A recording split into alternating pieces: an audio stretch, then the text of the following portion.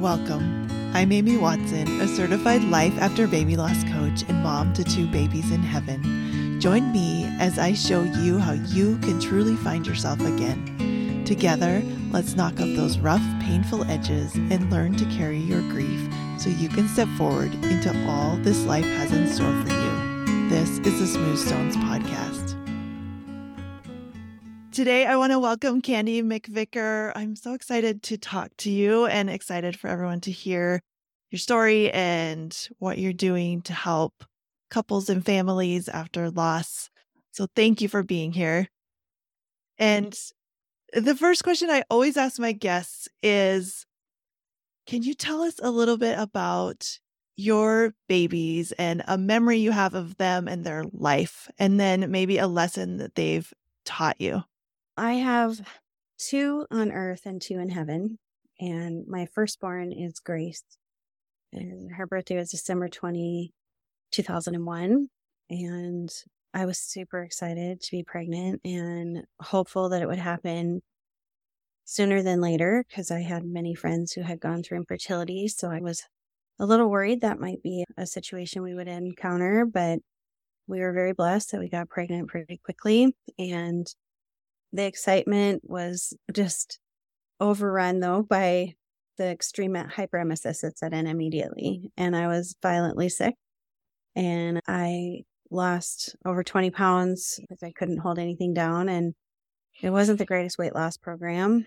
And it was just interesting because you look back and think of things you say and I just want this to be over. Of course, not the pregnancy. I just want to be not sick anymore. I want to feel better. I want to enjoy this pregnancy. And so in later pregnancies, I was very conscientious to never say anything like that. I was just very thankful for what I had and however it would come and whatever I had to go through. I was like, I'm willing and I'll suffer whatever it has to be. I will do it to get my babies here safe. And so the first pregnancy with Grace was really hard, and I also had spotting, so it was scary because seeing red is never great, and you just worry.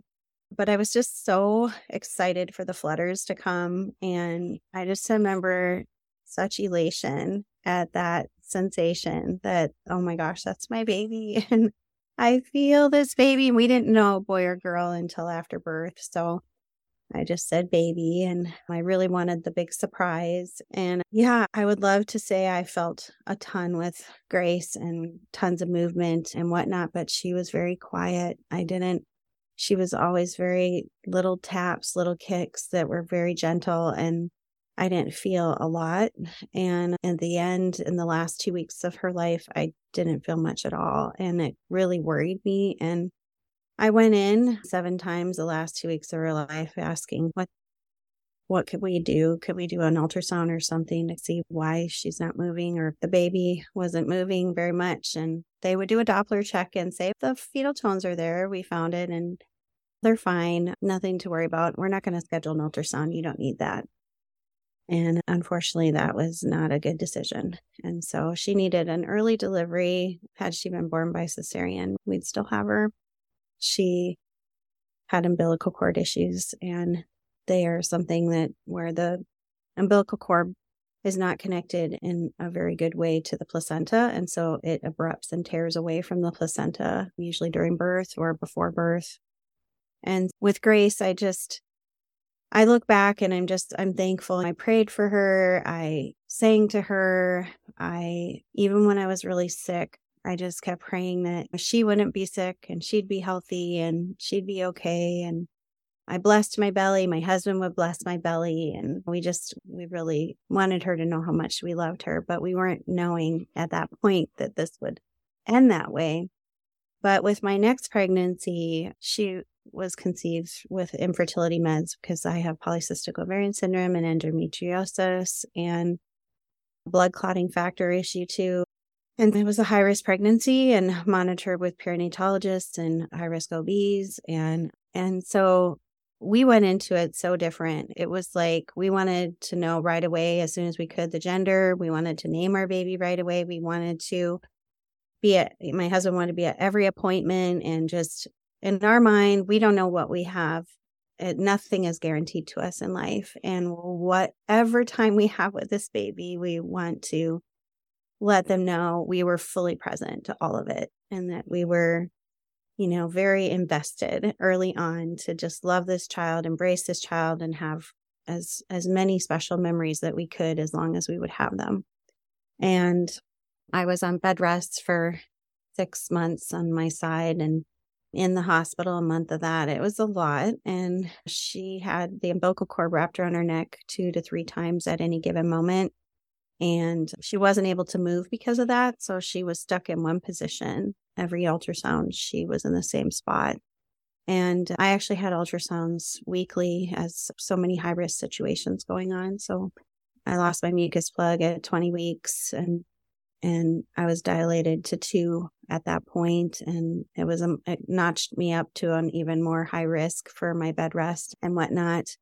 But she was definitely a kicker and a mover in the way that she could move. And I felt her so much more. And that was reassuring, just to know she was there. And yeah, we had named her early on too. But we have a 17-year-old, a 14-year-old, and then we lost baby Promise at 15 weeks gestation. And we were totally shocked. Like, we were not supposed to be able to get pregnant again. And it was like a miracle baby. And so we were super stoked that we were going to have another little one. And we just were like, this is definitely a God thing, because there was no way it could have happened. And so it's really like just as we're like ramping up with excitement and getting prepared to tell everybody, they were gone. We call that baby Promise because we don't know the gender, but because we have 3 girls, we feel like it's a girl maybe, but maybe it would have been our one boy. But we refer to Promise as a her often. And we just know we have a promise in heaven. So I always say I have 2 on earth and 2 in heaven. And if I don't say that, even my kids will correct me and say, Mom, you have 2 other children. So it's funny if people meet you, they're like, how many kids do you have? And if I don't feel like telling them, and I have 2, and my kids correct me, then they're looking at me like, where are you hiding the other 2? Yeah. Oh, they're in heaven. Okay. Yeah. So cute. Yeah. And I think so interesting, like really similar to my story, because our Lauren is our daughter that was stillborn, and her middle name's Grace. And then our one that we lost at 14 weeks is named River, because we didn't know the gender either. And we wanted a like a neutral, naturey name. And I had my thoughts of what I thought River was a boy.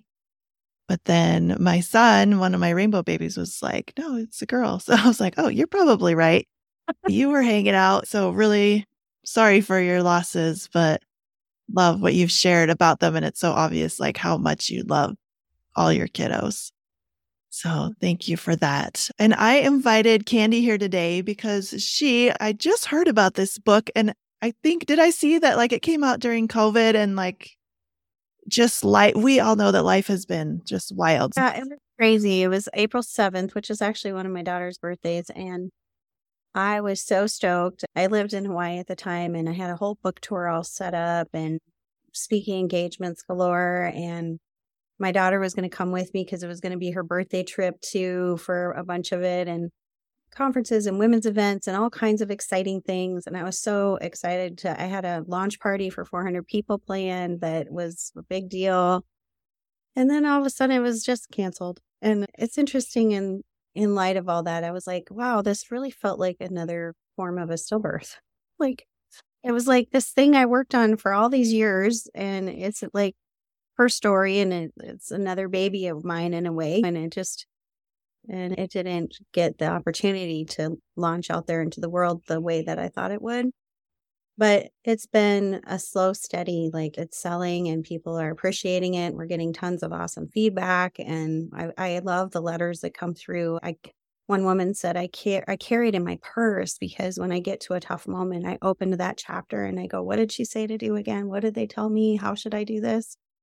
And many couples sharing it was a game changer, and it really helped their marriage. And so I'm very grateful. I know it was meant to be. There's a plan and a purpose with all of it. And I just take it as it comes. And I'm grateful it's out there, and I got a chance to do it. Yeah. So it is called The 5 Love Languages for Grieving Parents, Holding On to Love After You've Lost a Baby. And I think most people are pretty familiar with the 5 love languages, but if they're not, do you want to give us just like a really quick kind of overview of the love languages, which are by Gary Chapman, and he's been teaching those for a long time. And then maybe just how you've adapted them or incorporated them for grieving parents. Sure. Thank you. Yeah, Dr. Chapman's amazing. And I actually was turned on to the 5 love languages in an online support group. And my husband and I were starting to rub each other raw in our grief, just being kind of short with each other. And we weren't communicating as well as we had been before the loss. And I just reached out, and it was a Christian online support group. And I said, hey guys, any tips or tools that you would recommend for just helping with marriage and in the grief journey? And actually, a whole bunch of people wrote back and said the love languages has been really helpful, the 5 love languages. And so I got the book, and it has a quiz in it, and which is available online now, but back then it was on the book. And so I did the quiz. My husband did the quiz. And to our surprise, we had different love languages, which is actually quite common. But what the premise of this is, Dr. Chapman, he's been a counselor in many years. He's worked counseling and doing therapy for couples and individuals. And he began to take note of patterns and things that seem very consistent. And people come in there all the time and say, I give so much love to my spouse and I do all these things for them and they don't feel loved. And the person sitting there in the couch says, you don't love me. You don't show me love. And like, clearly he's doing all these things that show you love, but you're obviously not feeling like you're loved. So what's the problem here? He realized that we tend to love people the way we want to be loved. But often the message isn't received very well because they don't speak that type of love language as well as you do. And we tend to marry people that don't have the exact same ones as us. For example, in my personal marriage, I am an acts of service as my first. We all tend to have a primary, and then many people have a secondary. And all 5 of these are wonderful, and they should all be sprinkled in there, especially with children. They love all of them. But we tend to, as we grow older, we tend to have kind of a driving force of one that tends to be the thing we speak the most. And just like your native tongue, right? If you speak English and that's your native tongue, but you can speak other languages, you're going to go to the one that's easiest for you whenever you have conversations. My acts of service is shown and expressed as I love people through serving them. And that is in every kind of way possible. Practically, if I have a friend who has a need, can I come clean? Can I do laundry? Do you want me to pick up the kids? Do you need me to help you with running an errand? As a ministry, running the ministry, I'm serving families all day long, listening to their stories, calling them, emailing them, visiting with them. With my husband in my marriage, I clean the house, I help cook, I got all your laundry folded and put away, I took care of all these things that were on our list together. I know you could have done them, but I did them I know you're busy. I took it off the list so you don't have to. So that's how I would serve him. And his top love language is words of affirmation. And words are very powerful and meaningful to him. And so he would always say to me all these messages. He'd leave me notes. He'd write me texts. He'd send me all these things, loving notes. And I would look at them and be like, yeah, so did you clean the house? And I just didn't have the same appreciation or value for words because in my upbringing and the kind of things I saw, words were used, not really maybe with the right intention. They were used to manipulate or to control, or you could say something, but you didn't really mean it. And so I was like, words just didn't have that kind of power for me. Whether you complimented me or not, I didn't need to have your compliment. Like, it didn't matter to me. If you loved me, you'd show me with your actions. And so I was like, oh, and so he was literally starved for words of love from me. Like, I just did not give enough of them because I was thinking I was doing all this wonderful stuff for him. And that would be loving. Isn't that loving? That's how I love. And he just wanted to hear, I think you're amazing. I love you. I appreciate you. You're precious to me. Now, see, I could do that with my kids because that's how you raise kids. You tell them these loving words, but with another adult, I didn't have that understanding that my spouse needed that. So that was very eye-opening for me. Maybe it's to somebody else. That's just common knowledge. But interestingly enough, a lot of people don't have that figured out. And his second runner-up is physical touch. And my second runner-up is quality time. And then the fifth love language is gifts, receiving gifts. And there's great detail about that in all of his books. And in our books, we give a nice surmise of what that all means. It's a summary in there. And then it shows how to apply those love languages in our grief journey. And for example, when we're rubbing each other raw in the grief journey, where we're maybe just not as conscientious of being more soft-worded and being more gentle and caring in our conversations and in our actions towards each other. When you're grieving, you're so hurt and everything can offend you and everything feels raw and you just need a lot of extra tenderness and love. And it's so emotional and you have hormones and you have all kinds of things at play when you're, especially in the beginning, I would say first year, but certainly the first 6 months. And if your spouse is, I know that it really helps if I serve them. What does that look like with grief? And so like when my husband began to say, I'll serve in ministry with you, I'll support you in this, I'll help you, I'll do this work behind the scenes, I'll help you lift and schlep stuff that you need to events, I'll be your guy to just help. And as he honored Grace with me serving in ministry, it was like so attractive to me and so appealing. I was like, there's going to be a good night tonight. Like, it was just like, I'm so excited that you're doing this with me. And then conversely, for me, I had to be conscientious to go, oh my word, I'm so proud of you. You're such a good dad to Grace. And you have done an amazing job today. And you've been so mindful and thoughtful about these things. And you really have a knack with people. And you're so good at organizing and just really recognizing, not just saying stuff. It's not, and a person who has a love language of words of affirmation also knows when you're just doing it just to say it, but you don't mean it. And they need it to be authentic. They need it to be sincere. And that would just bring tears to his eyes when he knew I'm sincerely meaning that. And that I'm making an effort to actually, I might think those things, but I wasn't letting them exit my lips. And so he's, wow, she said that to me. And then like physical touch, some people just think physical touch must mean the sexual part of the marriage, but it's not just sex. It's the walking past them in the kitchen and your hand goes across their back and standing there next to them with your hand on their shoulder, or just reaching out and holding their hand when you're driving. And it's a lot of different kinds of touch. It's massages. It's just intentional touch that is really meant to make connection.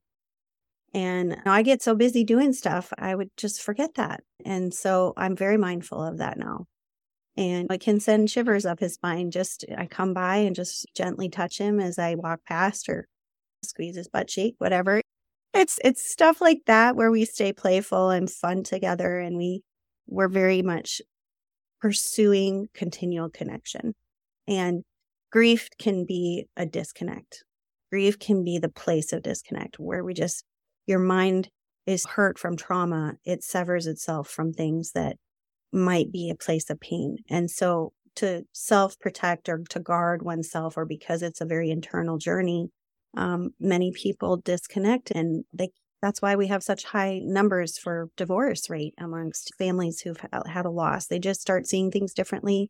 They disconnect from one another as they're licking their own wounds and they're trying to deal with their own pain.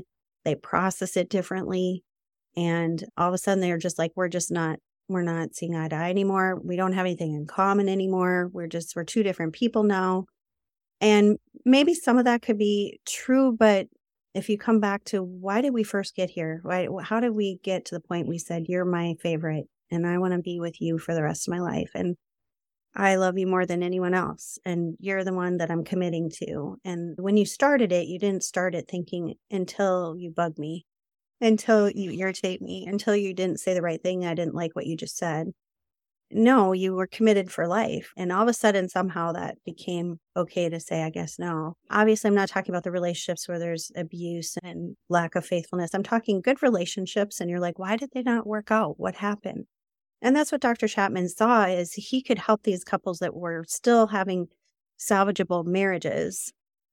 They just weren't seeing how to love each other properly anymore. And they needed new tools and they needed new ways to do things and a new way to build connection. So that's my hope with the book, is helping families stay connected, helping families learn how to grow together and how to love each other well and differently maybe than they did before, but it augments it and it improves it and it brings more color and life to the way that they love each other. Yeah. I love that. And thank you for sharing. I love your personal examples because they really illustrate how this can work. And but I have a question that I think I've seen and might come up for people is, so you learn about the love languages, you want to implement them, but what do you do if, say, your partner isn't reciprocating, isn't interested, or sometimes can these, we get in our head like, I told him that I really like acts of service and now he's not doing it. So then it almost disconnects you more. So what would you say to someone who's maybe trying to implement this, but finding it a little bit frustrating? Do you know what I mean? Have you seen that too? There is some of that. I would just say consistency and intentional love will never fail. A lot of people don't necessarily believe that you actually mean it. If you have a long history of hurting each other and not being very kind to one another, or dissing each other, or not putting each other in a favorable light, or just really disregarding one another's feelings, it's going to take a long time. Aside from grief, it would have taken, if we hadn't lost the baby, but if you'd been busy taking care of a baby, that would have been stressful too. A colicky baby, a baby with health issues, a baby that's super needy or has whatever, you didn't get sleep at night. Whether the baby was here or not, if you already had a difficult marriage, it wouldn't get much better just because of whichever way things went. But now when you lose the baby and you add grief and sorrow and heartache and whatever that's triggering in your life, if you've had other losses and other hurts and pains and other vulnerable places in your life, it's going to make it even harder. So the marriage that was really good, I think will really, it's like a quick chiropractic adjustment, if you will. It'll get you right back on track. But if it was already suffering, then it's really going to take a long haul mindset, that you're in this for the long haul and you're committed, and you just keep trying to do it and you keep trying to love them, but maybe you sprinkle in all five and you're just more intentional about what you say and how you say it, what you do and how you do it, and asking them, what do you need from me? What can I do to help you thrive, help you feel safe, help you feel secure, help you know that you're truly loved, to help heal the hurts that I've caused in your life? What are things that I could do differently? Don't give me 20. I can't do 20, but could you give me 2 things today that if I worked on them and I changed those things in me, it would help you feel closer to me. And we have to be willing to work on ourselves and not just, it tends to be in marriage, you always point the finger at someone else and go, but they do this and it's them. And if they wouldn't do blah, blah, blah, blah, blah. But of course, that saying, if you point your finger at someone, you got 3 pointing back at you. We don't see the log in our eye. We see the speck in somebody else's. And we always have stuff we could work on. None of us are perfect. None of us have relationships all figured out in the world of things. We all are short-sighted to our own faults, failings, and the way we need to maybe improve. That's why it's great to have a coach like yourself and someone who can say, have you considered this? And have you thought about that? Or I know somebody else who worked in a coaching field too. He actually worked with CEOs and CFOs who wanted to be the best and be better, or they were going to be fired. And the company hired him to say, if you can make him figure this out or her figure this out, figure out why they're not doing what they should be doing and being more successful. So they would take him on a retreat. And it was a grueling, painful situation for these people because they had to look in the mirror and face their faults, that they're a type A personality or whatever, and they bulldoze people, that they're not very considerate with their words, or that they're just too aggressive with maybe the way that they take on projects. And they would have to look at these things, and they would interview the families and fill out evaluations and hear from the family. If you could change something in them, if something could be shifted, what would it be? What causes you guys to have issues in your relationships? Everybody that you can name, there's not a person immune from this that doesn't benefit from some self-evaluation as well as external evaluation to help us figure out how we can improve. And in some relationships in marriage, if we're in a good symbiotic relationship where we feel safe, we feel secure, and we're willing to be vulnerable with this person. Because when you're married, of course, you see each other's stuff, but not always is it brought to the forefront to be talked about. It's like the elephant in the room. And you both know each other has these issues, but maybe just because you think you're being honoring or because you're afraid to tell the truth, you never say, it's really hurtful when you do that, or that's never you. And when you have a good relationship, your spouse should be able to say, honey, could you in the future word that differently or say that differently? Or could you try to do X, Y, Z because that would really be helpful? And if you're willing to be honest with yourself, oh, I'm sorry. Gosh, I didn't realize that I was creating an issue or that was hurtful. Thank you for telling me. I'll work on that, even though it's hard. Will you be patient with me? And so we can learn better ways to communicate in the relationship. And in grief, this is a foreign thing. So we didn't have education. Okay, when you lose a baby in the future, this is how you handle it. No, nobody's taught about the future of grief and loss. In fact, many people, what they are taught is what happened with aunties, uncles, and grandparents. And many of them in their generation would just ignore it, shove it under the rug, act like it didn't happen. Their idea was if you don't see it, it doesn't exist or it doesn't hurt you. And like the same thing, I grew up with grandparents and generations of people that you were to be seen and not heard. There was a value for quiet, silent children. And you didn't have as much of a voice. And then how does that come out throughout your adulthood? Either you really try hard to be seen and heard, or you just are really quiet. You keep your opinions to yourself and you don't really share, even when you could share something valuable, but you stay silent. In this same regard, and in the grief experience, when you're now in this shock and you're feeling all these big feels and all these big emotions, and you feel scared and vulnerable and anxious, and you have dread and you have worry and you've got all this stuff. And then you're trying to manage all this big, huge cloud of emotions while still being a very present and loving good wife and a good mother if you have other children. It's quite complicated. So one, I would say, give yourself some grace and don't be so hard on yourselves. I'm constantly seeing moms and dads just beat themselves up over not being good enough or perfect enough. And it's like, you weren't created for this. Like, it happens, but there wasn't a design or a programming into you of how to handle the surprise things that happen in life. We just go through them as best as we can. We navigate it as best as we can, and then we reach out for tools and for help when we're not doing very good. And that's what this book is. That's what you are as a coach. We realize we need each other. We need others.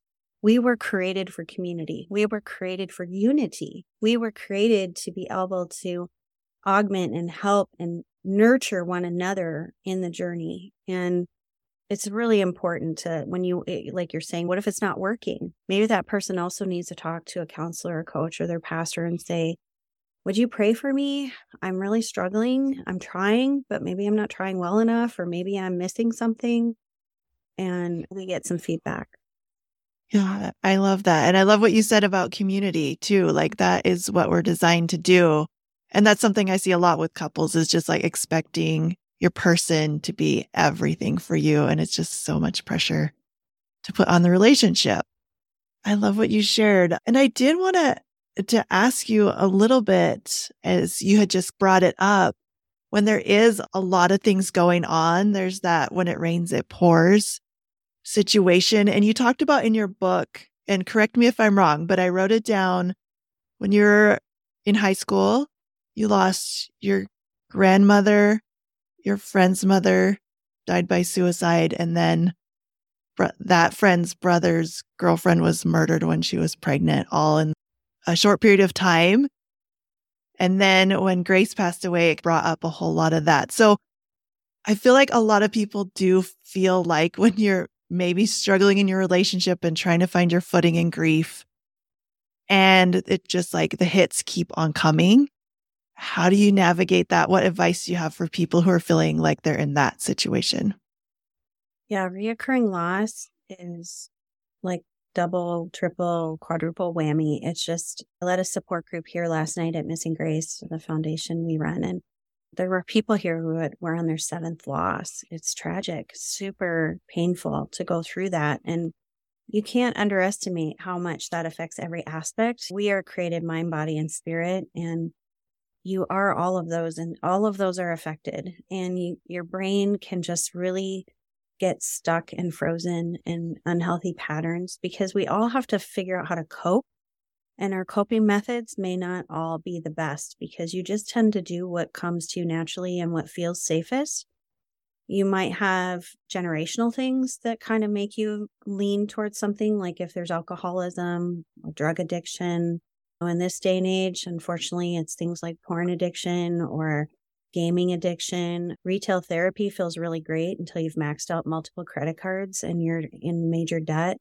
Sexual stuff can feel really great, but if it's extramarital affairs and you're hurting your spouse and you're doing something that's hurting you and somebody else, like a lot of people start going down the path of destructive behavior because they're trying to numb a pain. They're trying to not feel what all of this was and to not have to face the reality of what they're experiencing. I see that too often. And so I know it's a reality and it's a problem. So I would say be aware that we all need to cope somehow. It's just, how are you going to cope? And if you are mentally taking note, I don't want to do this in unhealthy ways, you can actually avoid a lot of pain. You could also invite accountability into your life. I think is very important. I am struggling. I need help. I am not doing well. I need more support.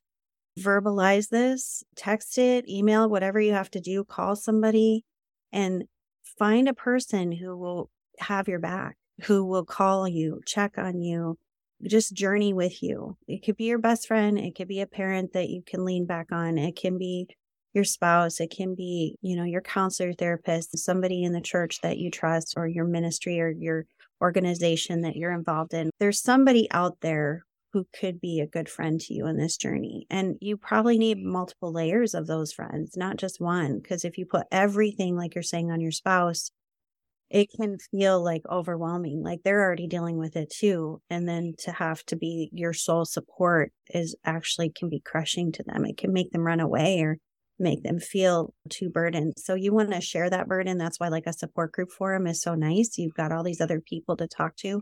You can do online support groups, in-person support groups.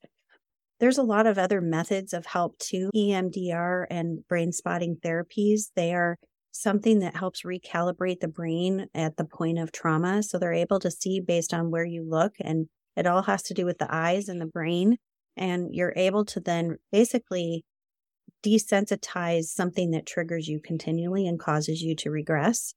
And so those things are very effective. Also, equine therapy, nature therapy, just getting out in nature. I've seen people completely reverse a trajectory of depression, anxiety, fear, and just being stuck by just taking a sabbatical and a time off and just taking a trip around the world, or just going on a vacation and being gone for 2 weeks to reset, to spend time putting their feet in the sand and swimming in the ocean, climbing up a mountain. There's things like that are just, they're going to help. Sometimes you just have to also have a change of scenery. You're stuck in this rut. What can you do? Just alter that, change where all this happened, and what some people just need a fresh move and a fresh start. There's a lot of different suggestions, but I think it's important to also journal and to just process that, because a lot of it gets stuck and we perseverate in our minds, and we will get stuck. We have delta waves and beta waves in our brain, and the delta wave is the higher thinking. And so people who are persevering type of personalities, like you take a Navy SEAL, they can get shot down and have terrible torture and all these things, and they're still wanting to survive and figure out how to find a way out and how to improve themselves and how to get better. They're thinking on delta wave patterns. And if you're in a beta wave pattern where you're just at low level thinking, where you're just stuck in the muck, if you will, and you just keep saying the same things to yourself, the same self-talk, the same negative patterns, you can break out of a beta wave mindset through these different methods that I'm mentioning. So you can get yourself to higher level thinking to say, I can be an overcomer and I can get through this. And other people have survived even worse than I have. And that was one of the things I did too, is I read books about people who had gone through terrible things. And I wanted to know, how did they survive?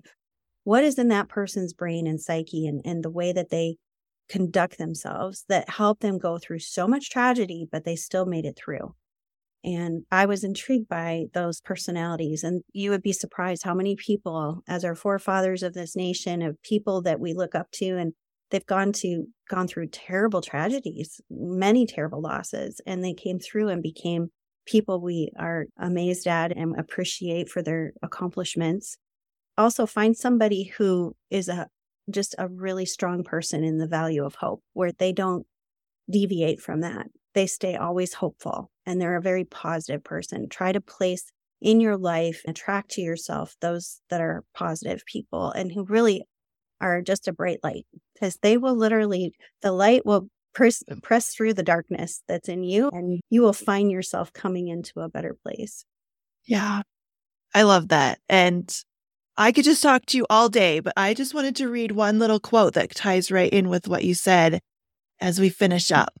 So you said, "It is the small victories and breakthroughs for which you are striving, moment by moment, then day by day. Before you know it, you'll notice it was a fairly good week. Things will get better. Hold on to hope." So how do you hold on to hope for yourself and the people that you help? What's like a message of hope that we can wrap up on? A great question. For me, it's my faith. If I didn't have faith, I'd be really lost. Like, I'd be in a dark place. I work with so much hurt and pain in running a ministry for grieving families. I have an eternal kind of mindset. This is not my home. I'm passing through. It's a blink of an eye. We get this precious little bit of time to do something significant here and to love people. My favorite verse is love God, love others, just be a kind human. And I can't do it without God, though, because we fail as individuals, right? And we fall short. But I have hope. I'm going to heaven. I got babies in heaven. There's a whole lot of other babies I can't wait to meet that I know their parents and I love them. And I know that his mercies are new every morning and great is his faithfulness. And I see so often things that look like death and destruction, and they look hopeless, and they seem, wow, how are we recovering from that? And I even think like with COVID, so many people are like, oh my gosh, it's all coming to an end. And yet we've survived and we've gone on and we've made it through that. And I see a lot of success stories. So I also keep those at the forefront of my mind of people that have come through so much, and they're so beautiful and they're so enriched. Like, their personality and who they are is so precious. And you can just see that through the fire, if you will, through the trials, through the pain, there's something beautiful that's come forth. And a verse that I love is, God gives us beauty for ashes, strength for fear, and joy for mourning. I love it. Thank you. And thank you for sharing like your testimony and all the things that you do. So will you tell us just a little bit about the book is everywhere. I got it on Amazon. Tell us about, you have a website, you have a ministry, where people can find you. Thank you. Yeah. So Candy McVicar, CandyMcVicar.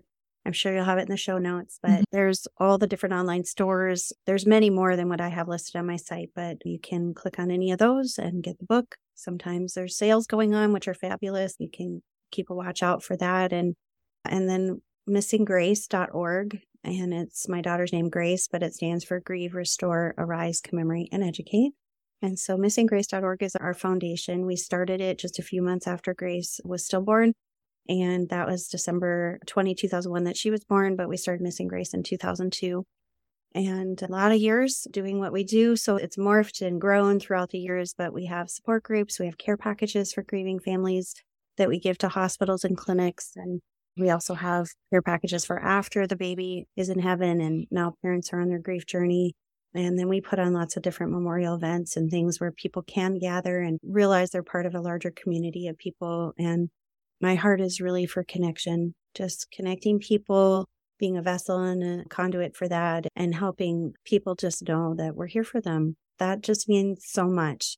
When I couldn't find anybody, like I kept reaching out after we lost Grace, and all these different organizations and people I wrote to, nobody wrote back. And it was so sad. I was like, oh my gosh, I'm like hurting so badly here. I just need a friend. Somebody help me and that was like the impetus for I guess we need to start this. We need to do something because it's not okay. People need to know that somebody's going to answer the phone and somebody's going to reply to their email, and they will reach out and they will be there for them. And that's what we try to do. So I'm honored to do it. I'm thankful. And I'd love if people who are here listening get the book, share the book, and come and join us with Missing Grace if they feel that or if they want to get involved. Yeah, it's beautiful, all that you're doing. And I love the book. I just finished reading it myself. And I would say it talks about the love languages. It talks about relationships, like marriage relationships, but also so many other things that you touched on, other relationships, other circumstances that we find ourselves right as we're grieving. And so like about relationships, but also all encompassing so many good little nuggets to take. And so thank you. I think it's amazing as a resource. And thank you for being here and sharing your heart with us. I appreciate it so much. Thank you. Are you tired of feeling like your baby's death was somehow your fault? Go to smoothstonescoaching.com and get my free mini course, How to Stop Blaming Yourself After Loss.